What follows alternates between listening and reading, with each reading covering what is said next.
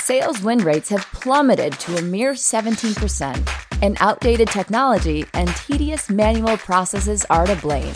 Meanwhile, managers lack the visibility they need to hold their teams accountable. But imagine a world in which these crippling issues are solved automatically. Revenue.io automates the most frustrating parts of sales so reps can focus on what they do best: selling.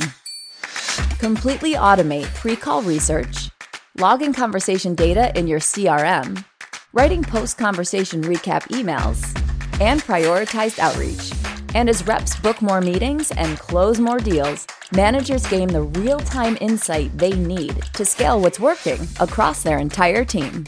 Ready to say goodbye to tedious sales processes and watch your win rate soar? Head over to Revenue.io to learn more.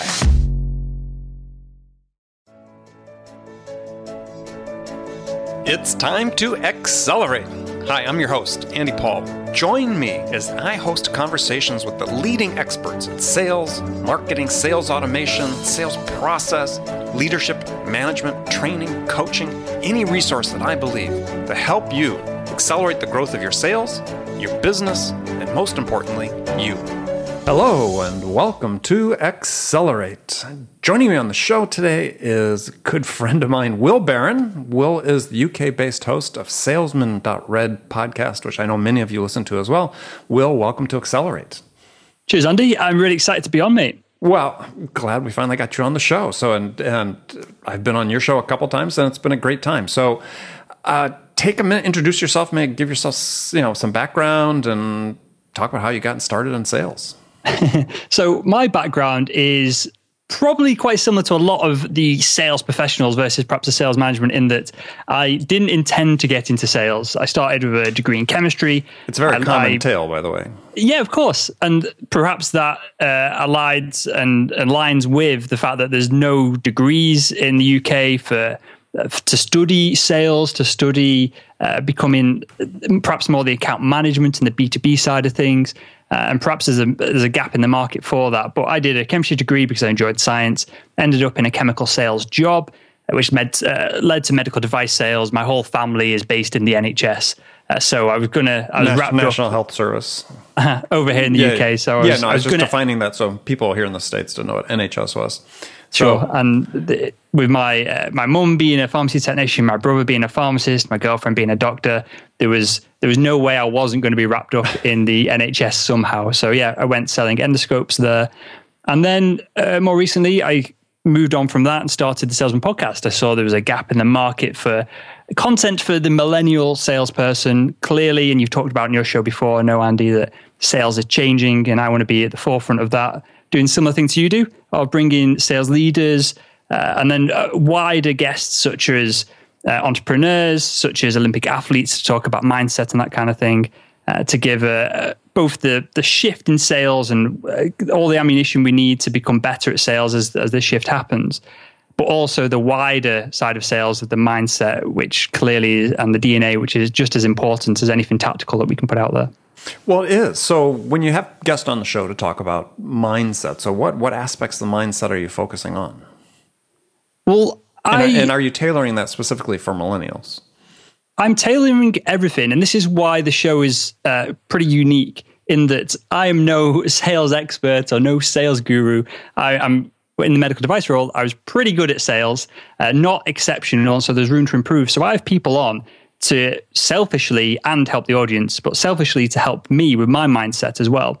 So, for example, we've had people to come on to talk about discipline.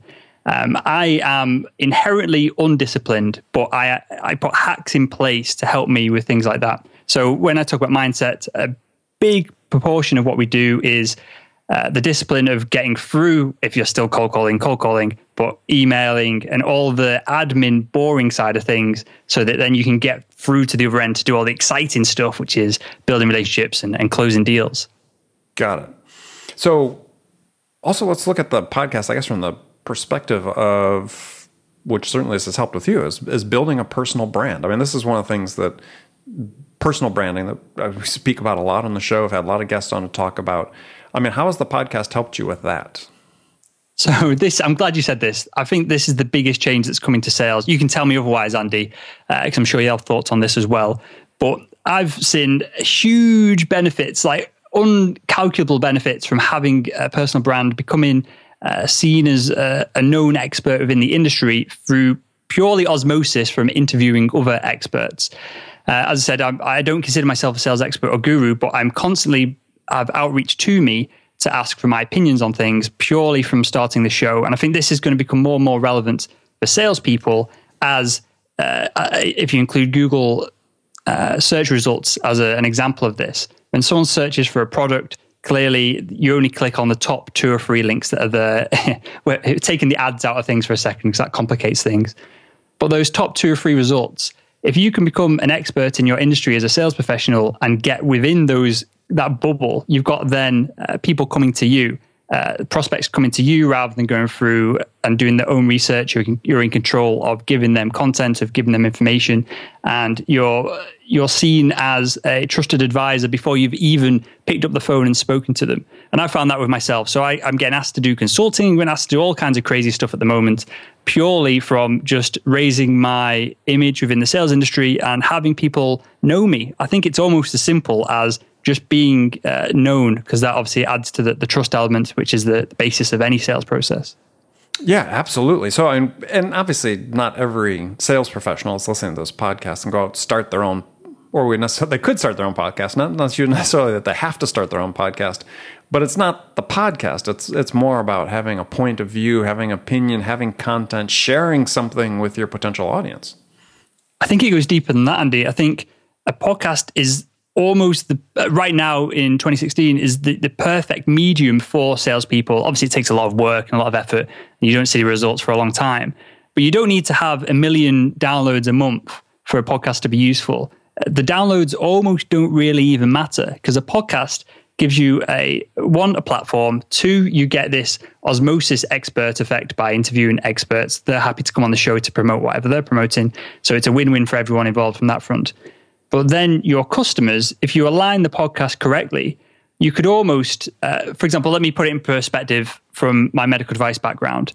If I was still medical device sales, selling urology, endoscopes to urologists and a bit of gynecology as well, I would set up a podcast or a blog or an email list or some kind of content as a salesperson to target urologists and gynecologists. It could be super simply just interviewing the world's top urologists on the techniques that they're using to perform the surgery. So other urologists will listen, and just inadvertently, I'm in the conversation without me pitching them, without me advertising to them, with no kind of ad spend, with nothing else. It's as simple as I'm in the mix. And so because of that, they know my name. There's an element of trust to it.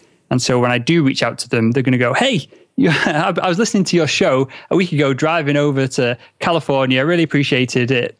And, they know who you are and you don't need any introduction. So I think it doesn't have to be a podcast. It could be a blog where you go back and forth with experts. But I think there's real value in this space for salespeople to break through that barrier of the customer and so an audience not knowing who they are.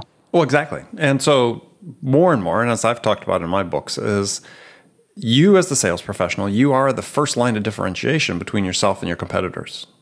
And to Will's point, and one we've talked about on the show before, is you have to be in a position of building that brand around yourself. And so what are some of the elements you use to do that? It could be a podcast, but it could be content of some sort. It could be you're sharing some content, but it has to do something that supports your knowledge and expertise within your market and within your ability to support your customers. Mm-hmm. And before the internet, perhaps this would just be done by building relationships with the individuals offline. With the advent of the internet, with people actively searching out all this content, it's almost a no-brainer to have that relationship being built on a platform where you're going back and forth that's then scalable. Even if it's only 10 other urologists that listen to it, you're getting way more out of that one relationship, that one conversation that you're building. And it just adds that scalability to it, which clearly is what everyone is looking for. And you can't just rely on your company's website to be that for you. Think about your LinkedIn profile. That is your personal website, if you will. right? That's your platform to create, to say, okay, this is what I know. This is how I can help you. This is how I can add value to what you're trying to do. And, I'd hazard a guess and say that easily 90% of sales professionals haven't really looked at it that way yet. For sure. And let me ask you a question here, Andy, if you're okay for me to turn the table slightly. Sure. Do you feel that sales professionals should be building their own LinkedIn profiles, podcast, website, whatever it is, or should companies be encouraging the sales professionals under the house to be creating content on their platform?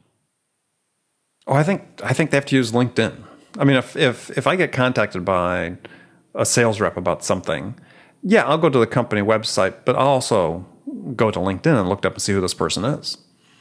So I think that more often than not, you're going to have your prospects go to your LinkedIn profile, and actually you want to drive them there because that's you, right? That's the start of creating this personal rapport, this intimacy and the relationship they're not going to get from going to your website. And you can share and repurpose content, and should, from your corporate site, blog, podcast, whatever the corporate puts out. But then also, what are you doing yourself, right? What's there that's about you and how you feel and how you think? And I think that personalization creates a huge difference. Definitely. I think it separates you, right this moment, it separates you from 99% of the other salespeople. But then, 5-10 years, perhaps everyone's doing this.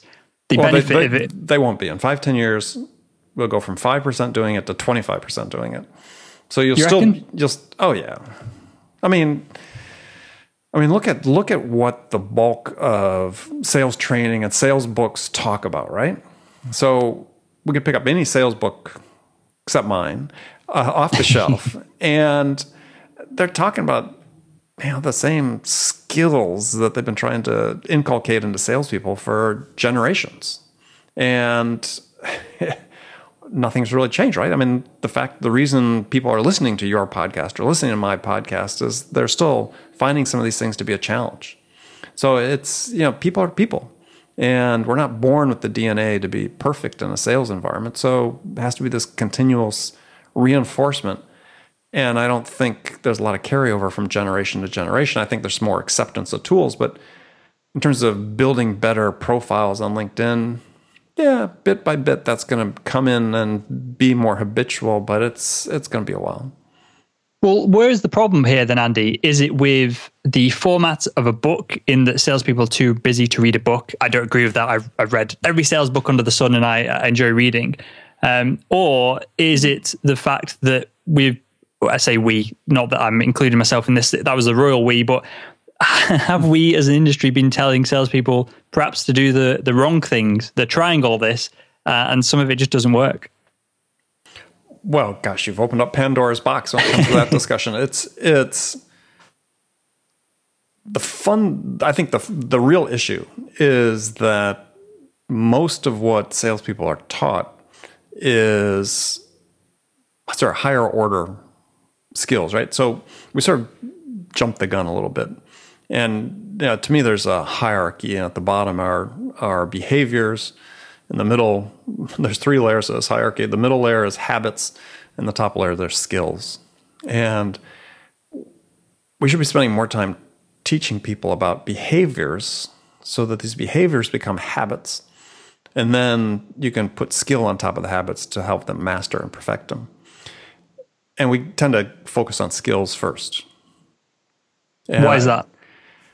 Because we think that's the point that's closest to the customer in some respects. We think that's what makes the difference. And I don't really think it does as much if you're not doing the other things. For instance, my book, I talk a lot about responsiveness in both of my books. I think that if you committed as a salesperson to master being responsive, which you can do because no one else controls that but you, right? The ripple effect, and Charles Duhigg in his book, The Power of Habit, talks about keystone habits, right? Keystone behaviors that have this ripple effect. That's one. If you master that, if you commit that every time you get an inquiry from a customer, you can back to them in 5 minutes, and you get a lead from a prospect, you're going to get back to them within 5 minutes or 30 minutes, whatever that standard is you set for yourself. That then I said, it ripples throughout your entire sales process, your personal sales process, customers feel that respect for their time coming from you. They see the difference. Their perception of you becomes changed. And that has nothing to do with skill. That just has to do with behavior and turning that behavior into a habit. And I'm coming at this from a slightly different angle, Andy, than perhaps most of your guests, in that I am a quote unquote salesperson. I still sell the ad space on the podcast so that I can continue this role as a practitioner. And I test everything that my guests come on and suggest. And some of it works great. Some of it's atrocious and is absolute nonsense. So from this perspective, then, why don't we teach people behaviors? Because that seems like a no-brainer. It seems that there was plenty of great books out there that are enough to do with sales that perhaps can help with some of this. Within the industry itself, is it just because it's a bit wishy-washy and less tangible than, hey, you need to write a cold email like this? Exactly. Is that what it is? Well, yeah, exactly. And then it's also just the presumption that people come to the job with these behaviors. And I'll tell you, some of the people, the most ardent fans of my books and my podcast are people that are really experienced in sales who say, I'd forgotten all about that. I took my eye off that ball. That was such a fantastic reminder. I've gone back and I've rededicated myself to these basic behaviors, and it's made a huge difference. Cool. And so to put into perspective then where we started the show, and I'm getting, I know the you're Will Barron me, show. Andy, but I'm getting a lot of this as well. No, that's fine. What should we be focusing on as the sales professional, perhaps rather than the management side of things? Should we be working on becoming an expert, building this audience, and having expert status by osmosis by interviewing people or things like that of that nature? Or should we 100% just narrow down, no matter how many years we've been in sales, just focus and narrow and hunch down on these core basic skills like being responsive? Well, again, I don't call them skills. I call them behaviors or habits. I think that's what I do, right? This is what I do personally. This is what I encourage and teach people to do, because there's lots of these. It's not like there's two or three. I mean, you want to focus on two or three initially, but take something simple like you referred to it before. You like to read books, right? Most sales professionals aren't doing enough to keep themselves educated about the state of the art in their profession. And you can have this as a standard interview question when you interview candidates for a job. Hey, what's the last sales book? Or what sales book you're reading right now? Or which one have you read in the last 2 weeks? And you get blank stares. And, given the volume of information that's out there and volume of books out there, there's really no excuse for not dedicating an hour a week or 2 hours a week. And if you do that to reading a book or listening to a podcast or doing something, in 12 months' time, you're going to be so much more educated, right? I mean, if somebody listened to your podcast every single day, they would have learned so much after a year compared to what they knew before. And it just took a half hour a day. Same with this podcast or reading books. So that, to me, is a behavior that has to become a habit. And if you have that self-development, let's say just reading, I call it, reading, listening, and learning. If you have that as one of your behaviors and it becomes a habit to devote half hour a day, turn off the TV for a half hour so you can do that. It's amazing how much you'll improve, how much more you'll learn, how much more value you can provide to your prospects and your customers. Definitely. Well, I can attest to this firsthand of a year ago when the show started, when we started the blog. As I mentioned at the top of the show, I'm a pretty good salesperson. I'm top 10, 20%, but never top 5, 1%. Whereas I feel now, after doing a year of interviews with people like yourself and other people within the industry, I would go back to my old sales role and absolutely crush it. It would be absolutely incredible. And the people listening from both the management and the sales professional level, if they, as you alluded to, they would get the same knowledge that I've got, perhaps not as driven and direct as I can ask more personal questions on the show, because obviously I'm in control of the conversation. But if they listen to... Hey, I thought I was too. But if they listen to the your show in the morning, my show in the evening, they'd get that same wealth of knowledge and insight as what you're putting out and what I'm absorbing. And they would be in the same position a year later. It's almost a no-brainer when you're driving to work and back almost every day that you wouldn't listen to something like this? Yeah, well, I mean, take another example. It's very clear cut, and you can't go on the internet and look at sales articles and not hear this or read this. Is that it's all about the customer first. So when you first engage with a prospect, is lead with a question, right? Have them tell something about themselves first, as opposed to first launching into your pitch. And yet, you can cruise through online and see all these articles about how to perfect your elevator pitch and all these behaviors that do nothing but turn off your prospects.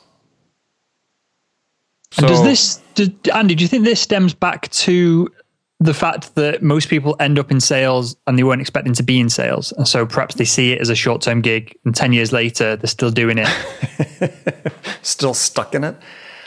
No, I think people, possibly, but I think people stay in sales. I mean, because, it meets certain needs within themselves, right?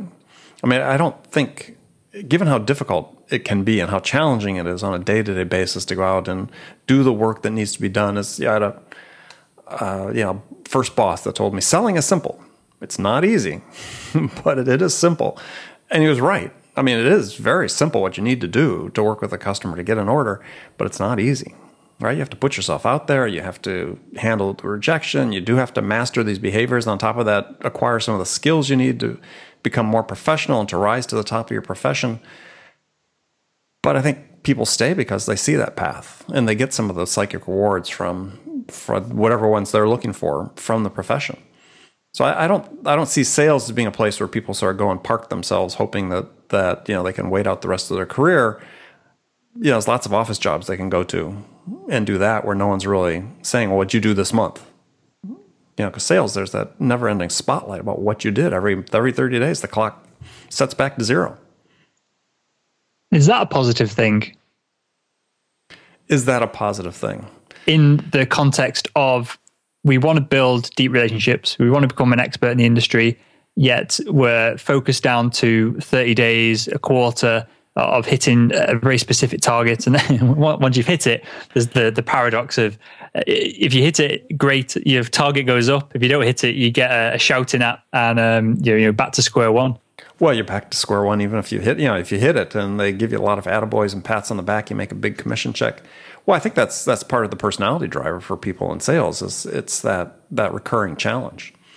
But yeah, I mean, there's clearly some people that look at that as being feel very oppressed by that. And perhaps sales is not the right profession for them in that regard. Is there things you could be doing that sort of mitigate some of that? Yeah, I mean, there's some sales environments that I've seen, that I've worked in, others that I've helped clients get rid of, where the salespeople really felt that every single month, if they didn't hit their numbers, they're going to be fired, and that's not productive. But having goals that you need to hit, depending on how those goals are defined. I mean, just read an article yesterday that somebody had written that said that perhaps the way we currently set goals are counterproductive, but the company has things they need to achieve, and sales is sort of the engine for driving that. So I don't think you can completely do away with them. Certainly how you manage people to achieve those and coach them how to achieve it makes a huge difference. Because I've been in sales environments, again, where I've worked in, where you really didn't really feel that pressure in the same way that you do in Mini. But it was pretty high, very high performing organization, very high performing environment.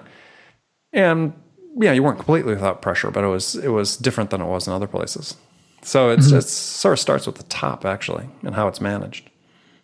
Because I've worked in both, and because this is the reason I asked that, because I'm intrigued to this, because I don't know what the correct answer is, but one medical device company was very CRM oriented, of every single phone call. This is in the field, running around with medical equipment, meeting with surgeons every day, but every single phone call, almost every email, because they didn't have the integration between email and the CRM, had to be logged. Every meeting had to be logged. Literally, you'd come out of theaters and you'd be expected to sit in your scrubs, log the conversation before you went anywhere, did anything else, which comes with its own hassles when nurses are coming back and forth and you're trying to meet other people and network and mingle and that kind of thing within the theater environment.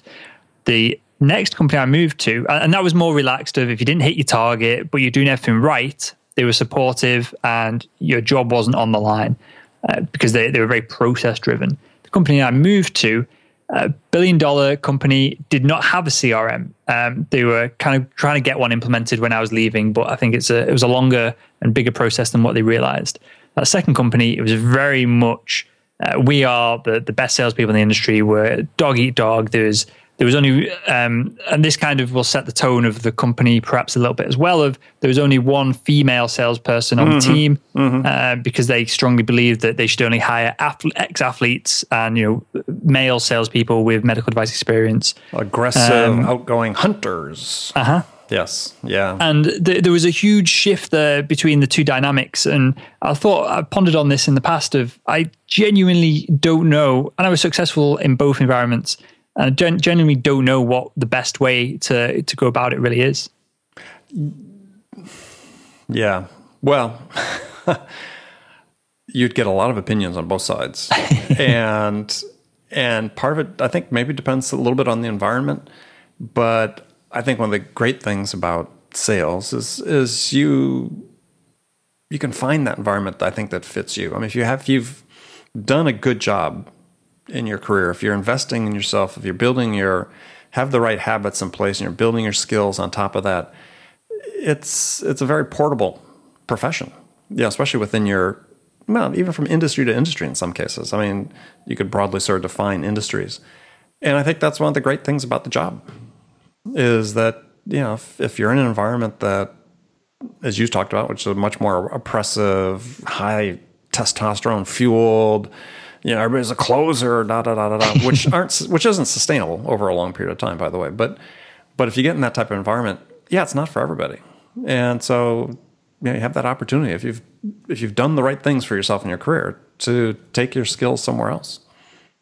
Definitely. And I think this ties back with what we start the show with, of becoming an expert in your industry. You, as an expert, have that option to move between different companies within the same industry, different positions, a whole lot easier because you're a lot more likely to bring customers with you, which makes you, forgetting all your sales skills, habits, and everything else, it makes you an asset for the company to employ at that point. Well, yeah, though I'm always a little skeptical about this whole idea about bringing your customers with you, because quite frankly, it doesn't work as smoothly as most people think. Maybe if you're a lawyer, an attorney, and you take your practice with you, you're some sort of, that's one thing. But yeah, I've rarely seen it work. And I've been in cases where, I've worked for CEOs that, we're going to hire this guy because he's got such a great Rolodex. And it's like, these things don't translate from one company to another as well as you think. Sometimes they do. My experience, vast majority of cases, they don't, because it's a different product, different selling environment. And maybe 30, 40, 50 years ago, it was different when the relationships oftentimes between seller and the customer really were personal. Drinks after work, play golf, we take you out for a 3-martini lunch. But you don't see that nearly as much anymore. And it's partially because customers don't have time for it, partially because, as we've read and we experience, is the purchase dynamic is so much more diverse, and it's a broader subset of stakeholders that you have to work with, is, relationships that you focus on that one or two key individuals. It's not the same anymore. And is that the problem then? And again, to add a bit of context, when I left from one company to the other, they were direct competitors. I moved slightly further up the country territory-wise. So there was perhaps a little bit of overlap. But in that overlap, I brought all my customers over. One of the deals was over £1 million to convert their theatres. And that was purely because, and I don't want to blow my own trumpet, but it was because of the relationship I had with them and the value that I added when the products were very similar. There was not that much in it once you cut out all the marketing hype. The practical user aspect of it, they're very similar for the surgeons to handle and use and perform the surgery. Well, but the key point you just made is that you were the value. You added a lot of the value. So, moving from one place to the next, if you weren't somebody that could add that value, but you still had a prior relationship, you wouldn't have been able to execute on the second deal at the new company.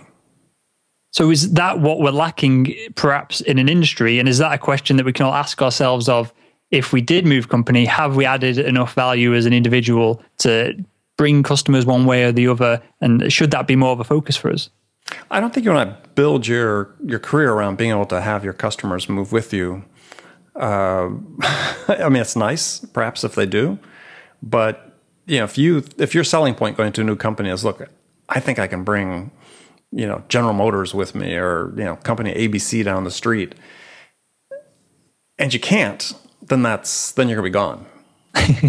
But if your promise is, look, I have a tremendous track record and I can develop this territory, or this whatever line of business you give me, or these accounts that are brand new, I can do an excellent job because look what I did at company ABC down the street or General Motors. That's, to me, is a much more solid way to approach it. So if I were a rep, I wouldn't, and I was changing jobs, I wouldn't be selling yourself based on your Rolodex. You may find some takers for it, but unless you deliver, you're going to be out looking for that next job pretty quickly. And someone with experience of hiring, that kind of thing, Andy, turning this totally on its head, which is why I enjoy these discussions with you, because we can go back and forth and you're full of these insights. But could that potentially be a negative for someone, a hiring sales manager, in that they could feel that, well, if they can bring the customers to us, they can in 3 or 4 years move all our customers onto someone else? It really depends on the hiring manager, because oftentimes, depending on what their incentives are, they may be short-term in their focus that they don't care.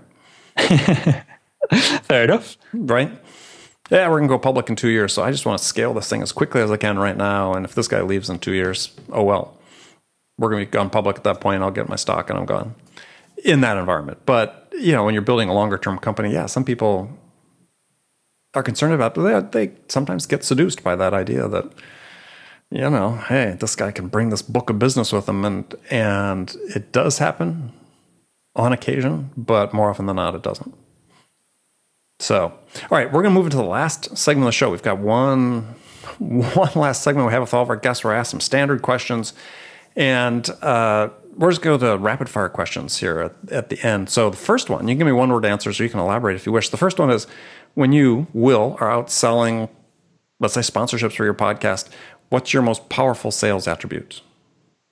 The attribute that I pitch mainly is just the power of podcasts. It's nothing to do with me. I try to take myself out of the equation as much as possible, let the product speak for itself, and then I try and add value on the flip side of it. What I mean by that is I will personally add value by making it such an easy process to come on board and use my expertise from all the sponsorships that we've done before to make it work and to make it seamless.